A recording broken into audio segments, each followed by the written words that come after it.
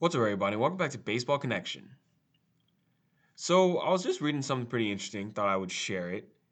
It's about a very unprecedented situation, something we haven't seen very often, but it's happening before our very eyes. As we wind down the regular season, we start to look at who is, leading the league in different statistical categories and whatnot.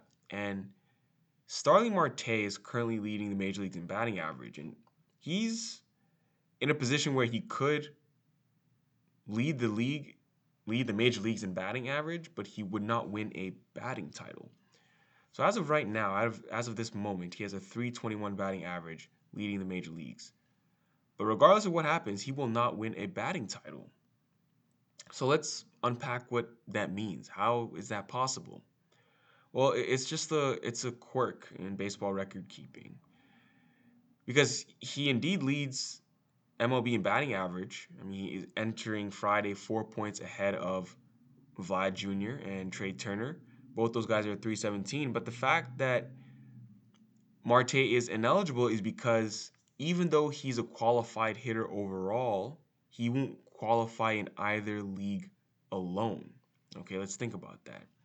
So, in order to qualify overall, you have to have at least 3.1 plate appearances per team game. So that means if your team has played 100 games, you need to have at least 310 plate appearances. So he's playing for the A's right now. The A's have so far played 146 games. 146 times 3.1 is 452.6. He has 466 plate appearances. So, he qualifies. He's about what?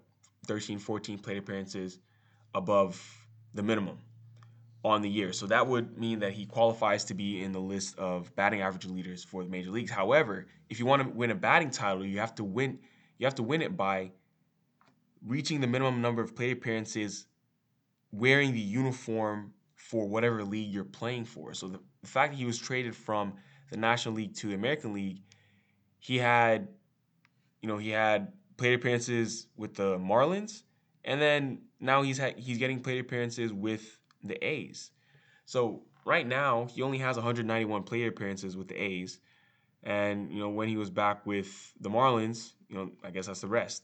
275 plate appearances with the Marlins. And you need at least, for the season, 3.1 times 162. You need at least 502 plate appearances in a particular league in order to win the batting title. So let me do a bit of a recap. You just need 502 plate appearances overall on the year in order to be considered among the major league leaders in batting average.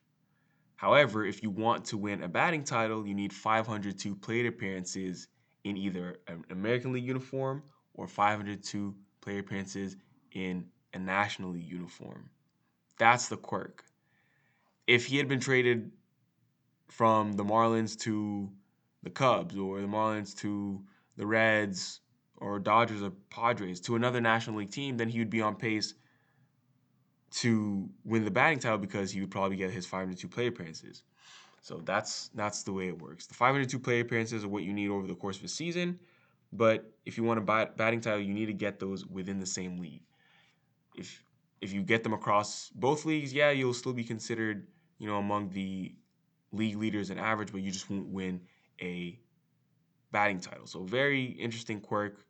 And yeah, so this means that even if Starling Marte finishes with a higher batting average than Vladimir Guerrero Jr., for instance, Vlad would still win the American League batting title because Vlad has played the whole season in the American League, whereas Marte played part of the season in the National League.